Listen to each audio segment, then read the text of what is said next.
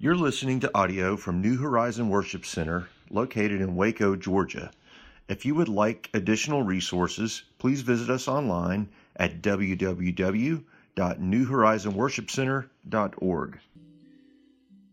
Philippians 4, 8, and 9. Okay, so I know you guys are ready to hear the other 4 C's, but I'm going to give them to you. Today, we're talking about the 5 C's, and I kind of started it last week with, I've been praying for myself personally that God would fill me with these 5 C's, these 5 words that begin with the letter C. And last week, we started on the first one, and that was all we got to was 1 out of 5 last week. And so I was saying maybe it'll be a 5-part series or whatever, but last week we talked about clarity. That's the first one. God, give me clarity, because without clarity, if I can't see clear, then how can I know what you want me to do? And how we talked about that last week. If you didn't hear it, go back and listen to the podcast. But it's clarity, compassion, calmness, conviction, and Christ. Those are the 5 things that, and I believe that if we're filled with these things, then it'll change the way we look. It'll change the way we act. It'll change the way that we minister to people. And surprise, surprise, I can't just break this up into 5 weeks. I'm going to give you the other 4 today. Don't worry, it's not going to take too long. It's not going to be as long as last week, but we're going to go through all 4 of the others this week. So last week we talked about clarity. We need to see clearly.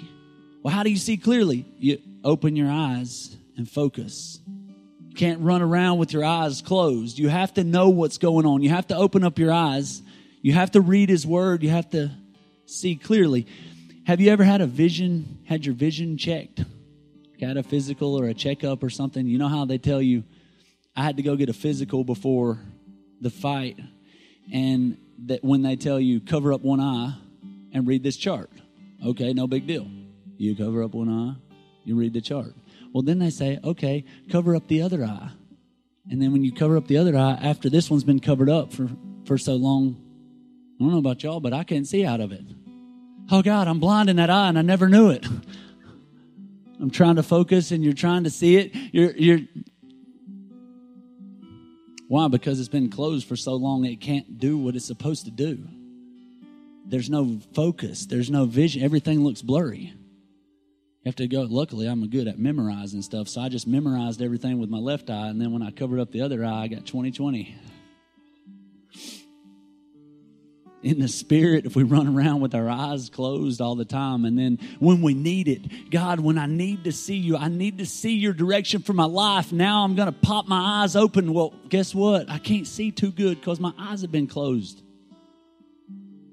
We had this genius at the affiliates retreat last week as we were all lining up to take a group photo. And, you know, it's always smart to line up facing the sunshine so that you're all squinting with your eyes halfway closed. And we all got lined up. And this guy stands up in front of everybody and says, I used to be a photographer. Now everyone listen to me. Close your eyes and we're going to count to 3. And as soon as we say 3, open your eyes and we'll snap the picture on 3. And that's how you do it. I guarantee you that's a horrible looking picture. I know for me, I'm standing there with my eyes closed waiting, and then 1, 2, 3. You open your eyes and the sun burns your retinas and your face looks awful. My point is, if you want to have clear vision, you need to walk around with your eyes open. Don't be in the dark. Look at Philippians 4, 8, and 9. I'm going to read it to you in the King James, and then I'm going to read it to you real quick in the Message, how the Message Bible words it. Finally, brethren, whatsoever things are true, and whatsoever things are honest, and whatsoever things are just, and whatsoever things are pure, and whatsoever things are lovely, and whatsoever things are of good report, if there be any virtue, and if there be any praise or thanks, think on these things. Well, what's he trying to say? Focus on the good. Focus on the good things. Look for the good. Look how the Message Bible words it.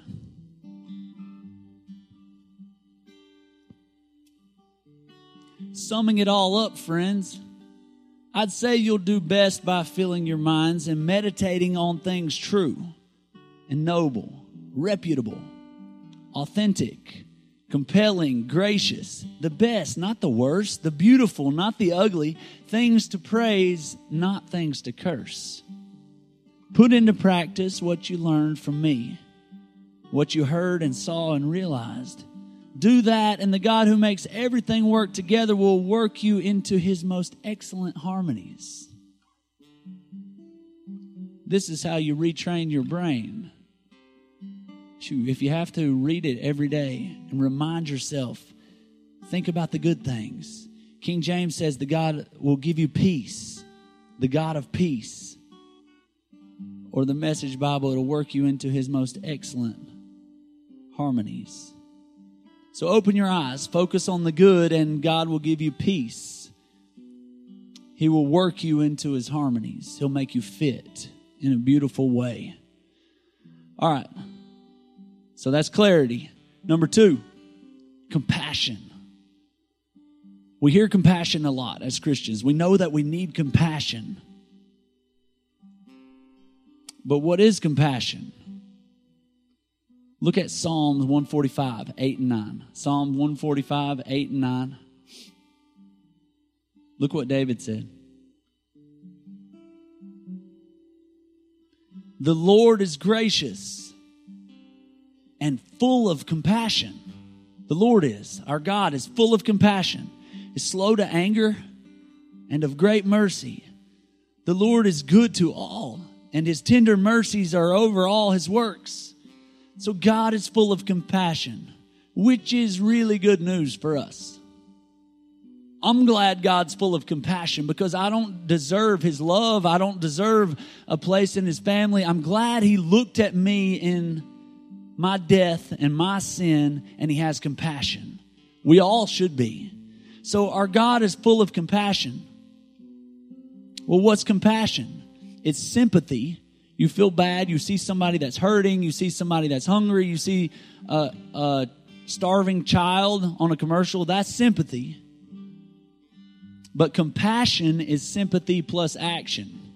It's feeling bad about something and then doing something about it. It's doing something to help the situation be better. That's compassion. It's sympathy plus action. Jesus had compassion and He healed the sick. Scripture says. Jesus had compassion. We see it over and over in the Gospels that Jesus had compassion and then Jesus did. Jesus looked and saw somebody sick and hurt, and He had compassion, and then He healed them. Jesus saw the people were hungry. He had compassion, and then He fed them. Jesus was full of compassion.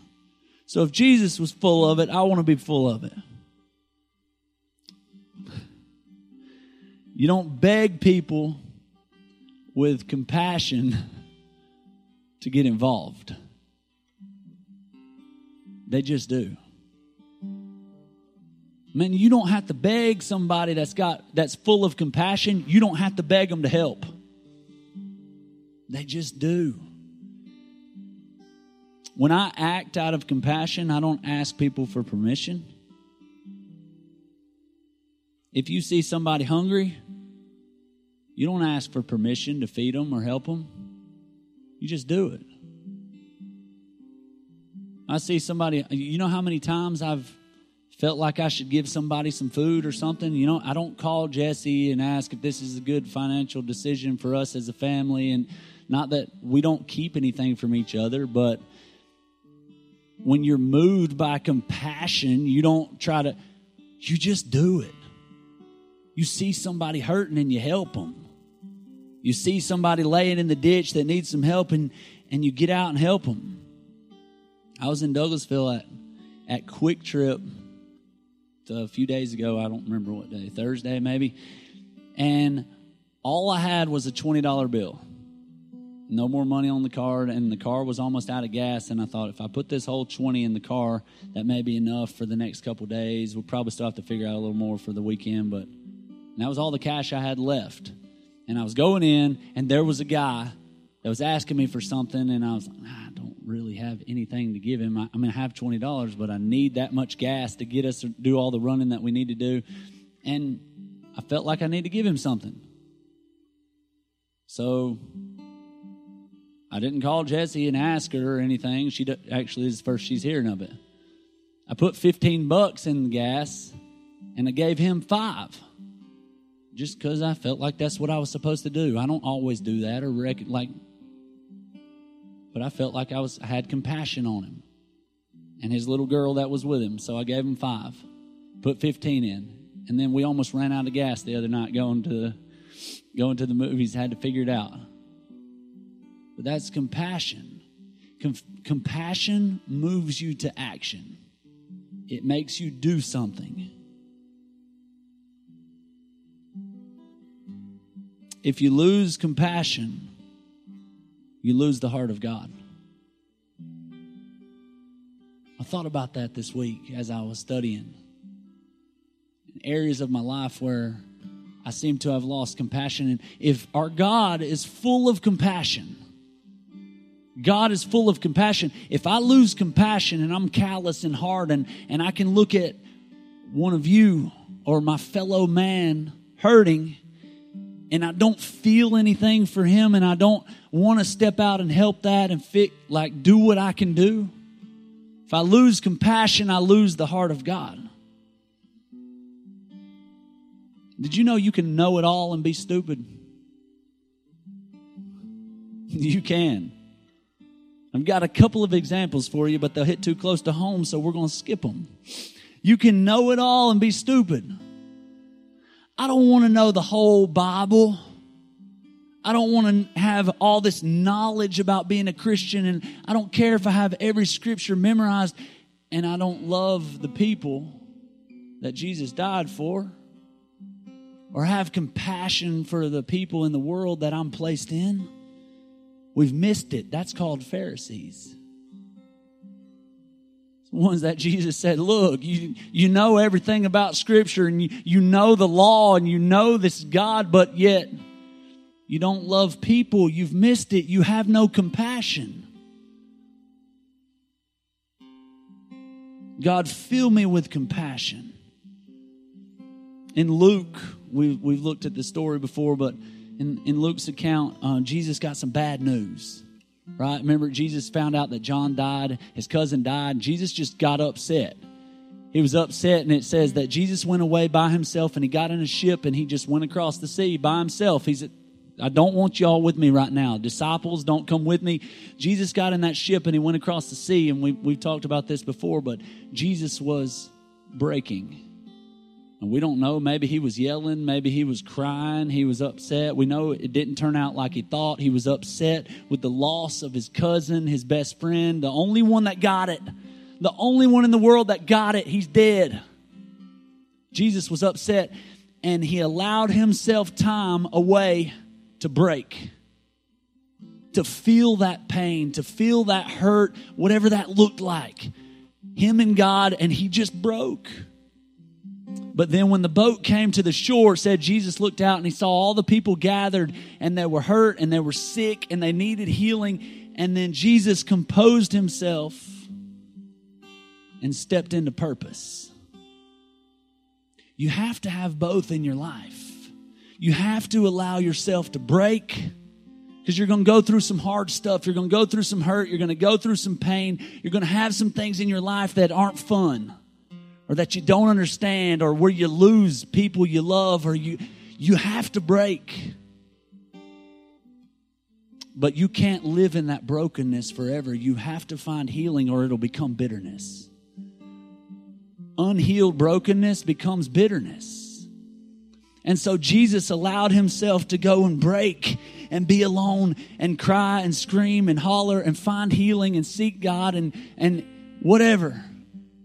But then when he saw the people hurting, what?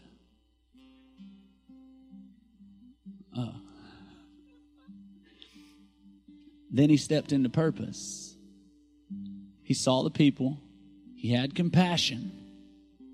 And he stepped out and he stepped into purpose and began to do what he was called to do. If you stay in that broken place, that place of hurt, and you never step out of it into your purpose and use it for what God's called you to do, then you'll be that broken record. Around and around and around, and every church is horrible, and all men are dogs, and all kids are crazy, and all everything. And it's all bad, and it's all negative, and it's all the time, and it's a broken record of pain and hurt and brokenness and bitterness. If you never find healing and step into your purpose. Now, on the other hand, if you're always composed and you never allow yourself to break, you never allow yourself to feel what other people are feeling, and then you come across with no compassion. You come across with this attitude of, well, then he just needs to get it together. Well, he just needs to stop drinking.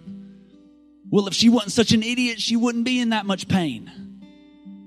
You have no compassion because you won't allow yourself to break. And you forgot what it feels like to be hurting, to be broken. You need both. Break. Find healing, and then compose yourself and step into purpose. Jesus composed himself, and he stepped into purpose. Number 3, God, fill me with calmness.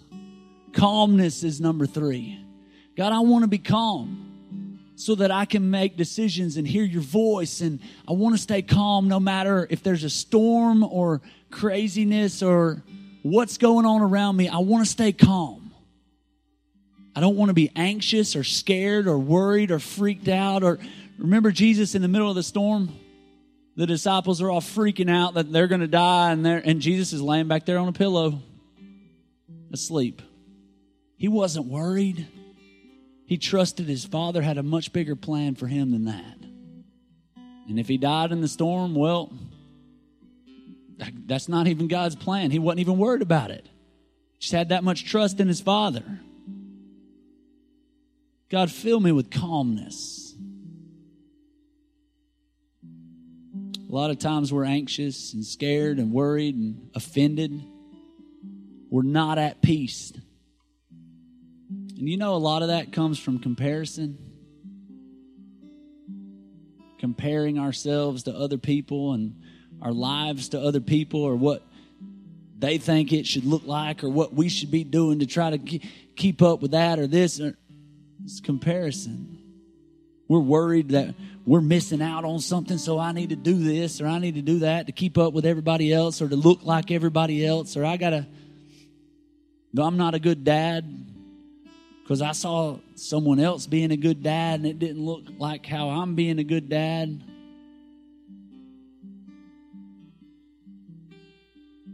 We compare our jobs and wives and kids and money and church.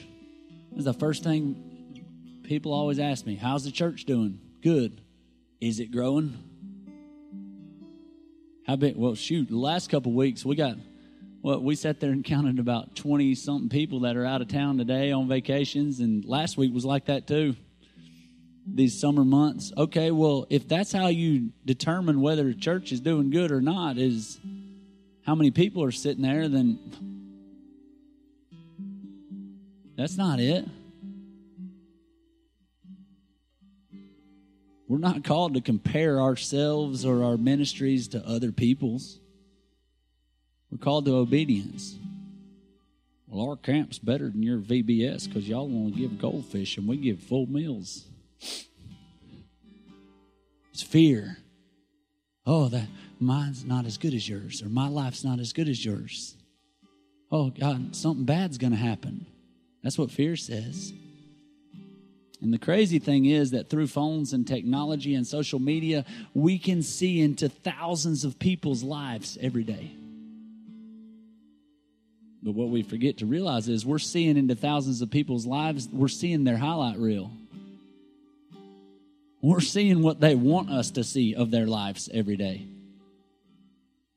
That's not the real life. That's the few seconds that they wanted you to see. But then we compare ourselves to that. We get anxious. Fear comes in. I should be further along than I am. I should be more spiritual than I am. My church should be bigger than it is. But why would we think those things? I should be further along than I am. It's because I saw somebody else is further along and I think I should be where they are and I'm trying to measure myself to them. Because if I had nothing to compare it to, then I would think I'm right where I need to be. Because I'm listening to His voice and I'm walking in obedience. So that's enough. I don't compare the size of my church to somebody else's church to know that I'm doing what I'm called to do. And the same with our lives. I don't compare the fact of that I'm a good father with, well, somebody else was able to give their kid something that I wasn't able to give my kid, or somebody else did this or that. Or we start comparing ourselves to other people. And we get anxious and worried and upset, and we live in fear, and we're all the time up and going. It's not calmness. God, fill me with calmness. Relax. Look at Philippians 4:6.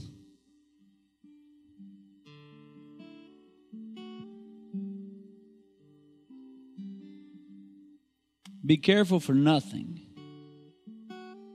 but in everything by prayer and supplication with thanksgiving. With thanksgiving, let your requests be made known unto God, and the peace of God which passeth understanding shall keep your hearts and minds through Christ Jesus. The peace of God. Message Bible says it like this: don't fret or worry. Stop worrying. Instead of worrying, pray. Let petitions and praises shape your worries into prayers. Letting God know your concerns before you know it, a sense of God's wholeness, everything coming together for good, will come and settle you down. Why? Because you trust. Everything's coming together for good. God's going to work it out. It's wonderful what happens when Christ displaces worry at the center of your life. Don't fret. Don't worry. Bring it to God. Calmness. The definition of calmness is the state of being free from agitation or strong emotion. When your emotions are so strong that they're controlling your actions, that's not calm. That's not calmness. I want to be free. I don't want my emotions to control me. I want to be free from agitation and free from the control of emotions. I want to feel emotion, but I don't want it to control me. Cool, calm, and rich. No, collected. Number 4. Almost done. Number 4. Conviction. Yay, that's the one we were waiting for. Conviction. Wah, wah, wah. Everybody wants to love to talk about that. It's like you cussed in church. And I think we got the wrong idea about conviction. Look at 1 Corinthians 16:13. I'm going to read it to you in the Message Bible. In this verse right here, you're going to see all 5 of the C's. So I'm going to point them out to you real quick as we read this verse, and then we're going to talk about conviction. Keep your eyes open. Hold tight to your convictions. Give it all you've got. Be resolute or resolved, and love without stopping. So clarity, keep your eyes open. Compassion, that's love without stopping. Calmness, be resolute. Conviction, let's hold tight to your convictions in Christ. Give it all you got. That's the 5 that we're looking at. But here's where we get confused. Conviction is not condemnation. We think that in our mind, I know for me, I think of it as kind of the same thing, like conviction, condemnation.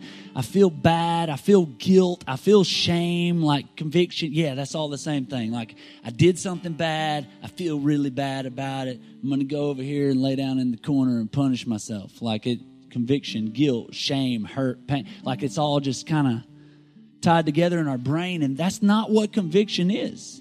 It's not condemnation. It's not guilt. It's not shame. It's not a finger pointed at you telling what you did wrong. It's not God. That's what a lot of people think conviction is. You shouldn't have done that. You're in trouble for that. You're going to reap what you sow. You're going to pay. No. Conviction is not God's finger pointed at you. It's God's grace saying, hey, don't go that way. It's going to hurt you. Hey, stop, because I know what 3 more days down this road's going to do to your life. Hey, come back. Don't do that. It's when you do something stupid and the Holy Spirit says, wait, stop. You can't do that. I know it's just a movie, but it's going to be detrimental to your soul. Turn it off. Dusty, it's just a drink, but I know where this road leads for you. Son, you shouldn't have done that. Don't do that. Don't go there. That's what conviction is. It's the Holy Spirit inside of you saying, don't go there. You can't do that. It's okay for him. That's personal conviction. Somebody else may be able to do something that I can't do. And I may be able to do something that somebody else can't do. That's why I have my own personal conviction. Well, you say, well, why would I want that? That doesn't sound fun. Have a Jiminy Cricket sitting on my shoulder tell me what I should and shouldn't do. I can do what I want to do. I don't need that little angel sitting on my shoulder. Why would I want that? Because the road you choose leads to death. You don't want the aftermath of those decisions in your life and the place that it'll take you.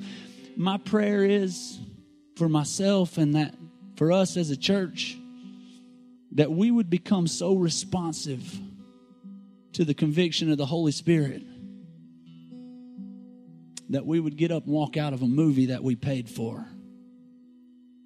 That we would get out of a relationship before it hurt us and hurt them. That we would get out of a compromising situation with the opposite sex before we dishonored our spouse. Before we went too far down a road, that we would be so responsive that we would apologize when we're wrong. That we would delete that song off of our playlist, or that we would shut down Snapchat if we know we can't handle it because the Holy Spirit says, hey, it's not for you. Hey, I got something better for you. This road leads to somewhere you don't want to go. Come on. Come on. And the more we listen to the conviction, the more we go down that road where we see life. And we're effective in the kingdom. And we're powerful. And God, convict me. We would turn off the computer and go to bed. That we would, whatever it is. And it's not out of fear. We're not doing it because we're afraid of what's going to happen, or that God's sitting there with a big stick going to bop us in the head if we don't obey Him. That's not conviction. Conviction is grace and love saying, don't go there, son. Don't go there, daughter. God, tell me when I'm choosing a road that I have no business choosing. Conviction's not feeling bad after doing something wrong. It's God's Spirit saying, don't go that way. Why? Because you're worth so much more than that. not because you're an idiot and you're in trouble. And don't go that way. Man, I've planned so much more for your life. You're worth so much more than that to me. People are watching, Dusty. Don't go there. You got 3 boys watching you. Change the channel. Whatever it is. So God, fill us with conviction. The last one. Number 5. Christ. Not just the man Jesus, the man that came and lived, but Christ. It means the anointed one, the anointing. Holy Spirit. God, fill us with the Christ. Fill us with the Holy Spirit. Fill us with the anointing. That anointing that you've given to each one of us. Isaiah 10:27 tells us that the anointing lifts burdens and breaks yokes. It's powerful. It can change a situation. It can bring healing. God, fill us with the Christ. Have you ever heard of the Jefferson Bible? Thomas Jefferson, who was a brilliant man and did all kinds of good things, but I didn't know this about him. A quote from him is, "The teachings of Jesus are the most sublime and benevolent code of morals ever bestowed on man. But he didn't like the miracles, the power, or anything to do with supernaturals, miracles, Holy Spirit, anything like that. So he spent some time with a straight razor and the King James Version, and he went through the Gospels and he cut out every single miracle or anything that you can't logically explain about the life of Jesus, and cut it out of the Bible and made his own Bible. That Jesus was a good teacher and a prophet and had good morals and knew how to teach people to love each other and all that. But he took out the God part. He took out all the miracles. He cut it all out and he made his own Bible. It was known as The Life and Morals of Jesus of Nazareth, or most people knew it as the Jefferson Bible. No miracles. What? Jesus without the miracles? The man and not the God? I need the Christ, the anointed one, not just Jesus. Bad stuff happens. And at some point, your reality will take over your theology, and your God will get smaller. Or your theology will take over your reality, and your God will get bigger. The reality is we're all going to have hard times and go through hard things and go through hard stuff. But I see my God getting bigger and bigger. The God inside of me is bigger than the pain in front of me. Always. Always has been, always will be.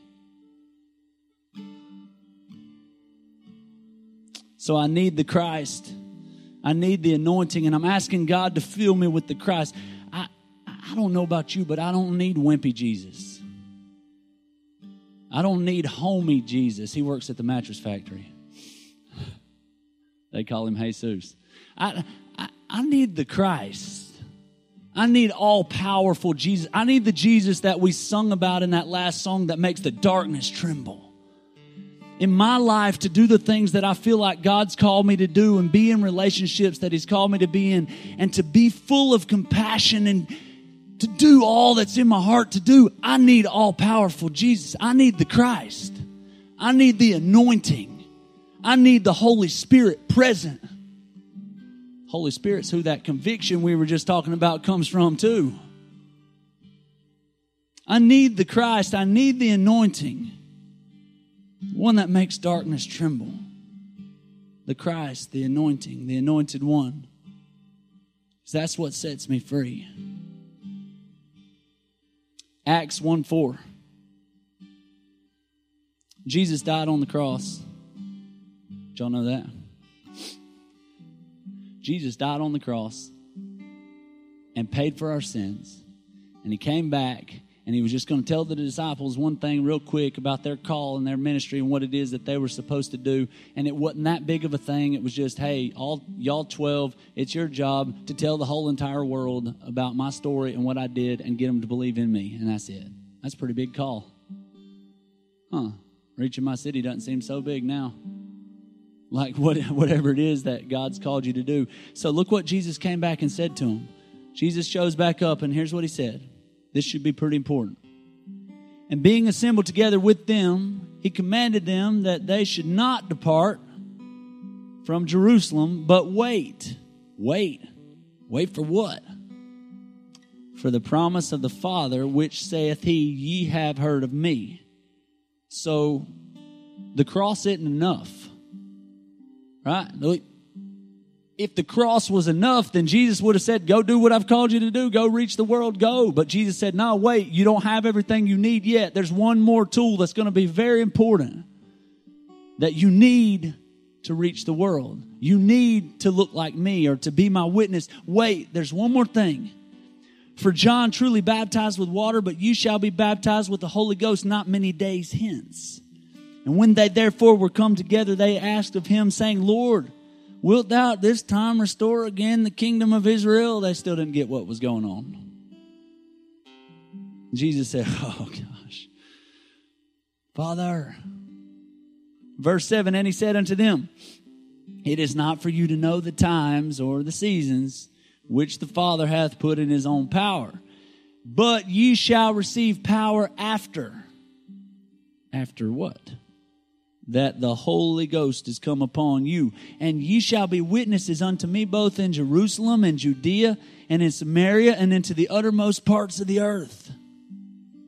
You know, there's a lot of Christians running around with no power. There's a lot of people saved and going to heaven but don't have the power to be sober tomorrow. They're in chains. Well, I don't want to be the kind of Christian that's just running around with no power to be free. I need the Christ. I need the Holy Spirit. I want that power so that I can be a witness to the world that I'm placed in. We need the power. See, the cross speaks of pardon, and Pentecost speaks of power. And if you only live at the cross, and you're not filled with the Christ, with the anointing, the power of the Holy Spirit, if you only live at the cross, then you'll have to go back to the cross every day, day after day after day. God, I messed up, forgive me. And he'll forgive you every single time because the cross is enough to save you and wash your sins. And he knew you were going to mess up, and he'll forgive you over and over and over. Hey, God, I messed up again. And he'll say, I still love you. I forgive you. But every day you'll go up, back and back to the cross over and over and over, and you'll never walk in freedom. You won't move in power. Every day, God, I'm sorry. I forgive you. You won't have the power to be free or to be his witness. The cross is once and for all. Don't get me wrong. Because of grace and mercy, the cross is once and for all. And you're saved and your sins are covered and you're going to heaven. But my day of Pentecost, where I'm refilled. And if you look at Ephesians 3:17, Paul's talking about being filled with the Holy Spirit, with the power, that you'll have the power being filled, and it's a continual filling. The word means not a one-time fill a glass and it's done. It's a filling. To be filled with the Holy Spirit continually. My day of Pentecost, where I am refilled, is every day. I'm filled with the Holy Spirit as I come into his presence, and as I read his word and as I hear his voice. It's a going before his throne. It's going back to him. He wants us to find him. He wants relationship with us. He's not going to give us everything we need and everything we've asked for, because then we wouldn't come back to him. And he's a good father, and the whole point of it all to him is just so that we'll want to be with him, and that we'll come to him, and that we'll run to him, and we'll bring him our hurts and our pains and our problems. And I'm not a champion at hide and seek anymore like I was when I was a teenager. I'll run off through the woods 60 acres back and hide with camouflage on in a hole. When I became a father, that changed. Why? You want your kids to find you. You leave your foot sticking out or something because when they find you, that's the good part to you. They run and jump in your arms and they laugh and tell you, you're horrible at hiding, Dad. And you laugh and say, oh, I'll do better next time. That's how God is with us. He wants you to find Him. He wants you to keep coming back to Him and coming into His presence and getting filled every day. He'll fill you up. So as we pray, God, fill me with these 5 things. God, give me clarity, give me compassion, give me calmness, give me conviction. And God, fill me with the Christ, fill me with the power. It's a daily filling like Paul talked about in Ephesians. It's a coming back to Him over and over. It's coming to Him in worship. It's coming to Him in prayer. It's coming to Him in the Word. It's meeting in small groups and having devotions and being filled and filled and filled, because that's what gives you the power to not only walk in freedom, but to be somebody else's miracle, to give somebody else the help that they need. That's how you can act on your sympathy and have that compassion. It's because you're so full, you got something to give to somebody else. You're not needing somebody to carry you, to give it to you all the time. So God, fill us up. Maybe you just really need one of the 5 in your life, and maybe you need all 5 of them, a little bit more of all of the 5, or wherever you are. I believe as Christians, this should speak to us. Let's pray. God, fill us up. God, we want more of you. And as we grow spiritually and physically, we want to look more like you. So God, give us clarity. Keep our eyes open. God, give us compassion so that we can love without stopping, and that we can step in and take action and help the hurting and the last and the lost and the least, and that we can be you to the world. God, give us calmness so that we don't freak out and have anxiety and we're anxious about everything and fear and worry and terror. And God, let us be calm, even in the midst of a storm, so that we can hear your voice and make the right decisions. God, I invite you to convict us. God, tell us when we're going down a road that's going to cause pain to the people we love or to ourselves. God, convict us by your Spirit before we hit destruction. And God, fill us with the Christ, with the power, with the anointing,